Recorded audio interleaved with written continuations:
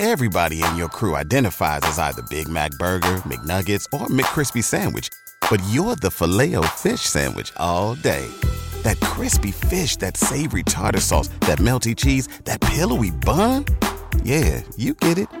Every time. And if you love the Filet-O-Fish, right now you can catch two of the classics you love for just $6. Limited time only. Price and participation may vary. Cannot be combined with any other offer. Single item at regular price. Ba-da-ba-ba-ba. Well, a few scattered showers will develop today with an onshore east wind. It looks to be pretty scattered and mostly west of Interstate 95 where rain occurs. Otherwise, it'll be warm again with temperatures topping out in the upper 80s. We're in quite a dry spell now after Hurricane Irma moved through. Of course, we needed a chance to dry out and to get the streams and rivers to recede, and that's what's going on now.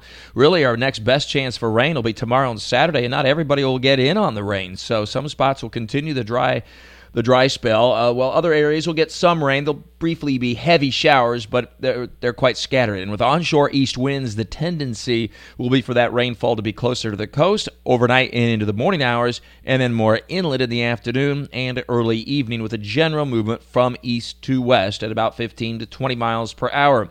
So we'll have the breezy conditions, a few scattered showers for today, and particularly for tomorrow and Saturday. Plenty of dry hours, though, too, if you need to get outside. Now, by Sunday and Monday, we go back to mainly dry weather. It'll be quite hot and plenty of sunshine. The winds will gradually diminish, too, though it'll still be a little breezy on Sunday, with temperatures topping out in the upper 80s to near 90 degrees. Tendency to be a little cooler at the beaches with that onshore east wind off water that's in the low to mid-80s. In the tropics, well, of course, all eyes on Hurricane Maria.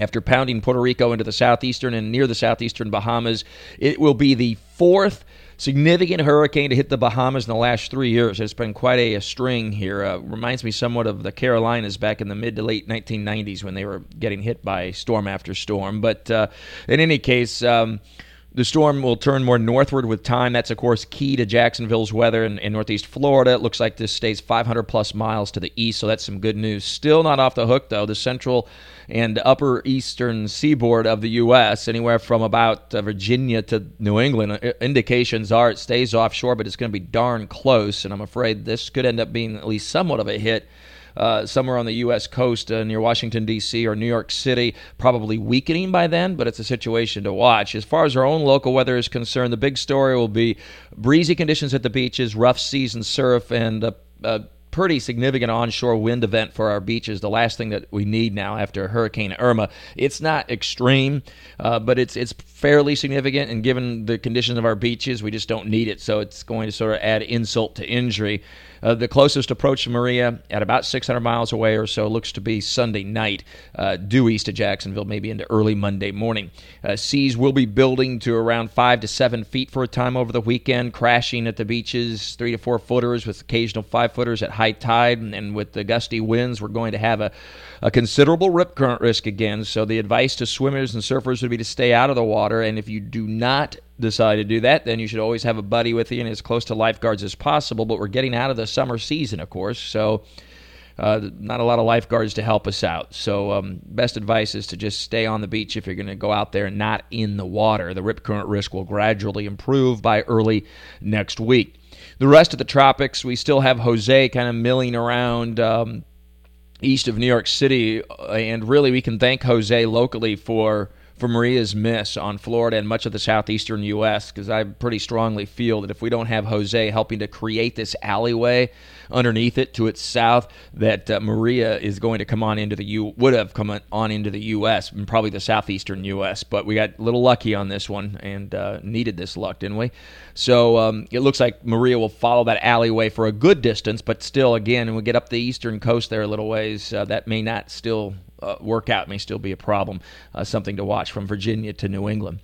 And what's left of Lee is still hanging out over the eastern and central Atlantic. Any regeneration looks to be relatively minor. Even if it were to occur, this movement of the system would be north in time. It won't be able to get all the way across the Atlantic. I still believe that the area to watch late in the month into the early part of October will be the western Caribbean and the southern Gulf of Mexico. Good chance for at least a development, if not maybe a couple of developments in that area, and that's troublesome because the tendency will be for something there to likely get pulled a little bit northward. That's still in the long term, a ways to go, but something to watch. And our weather, by the way, will turn decidedly wetter toward the end of the month, so enjoy the dry weather while we can. The longest stretch of dry weather now, as I mentioned earlier, since about the 20th of May or so. So it's a time to dry out a little bit, and we certainly needed it after a big hit on Puerto Rico, of course. Yesterday, Category 4 Hurricane Maria, almost a Cat 5.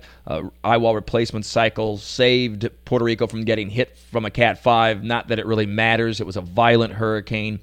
Power was out to 100% of the island nation as of last night, and obviously this is going to be significant for Puerto Rico, and what's the worst hurricane to hit Puerto Rico in at least 80-plus years and perhaps ever. And the other Caribbean islands and parts of the Lesser Antilles were raked again, too. In fact, I posted on my Facebook fan page pretty interesting images from post-Irma, and just to see how the landscape was so changed and went from lush green vegetation with satellite imagery to brown and just such devastation. So that's on my Facebook fan page.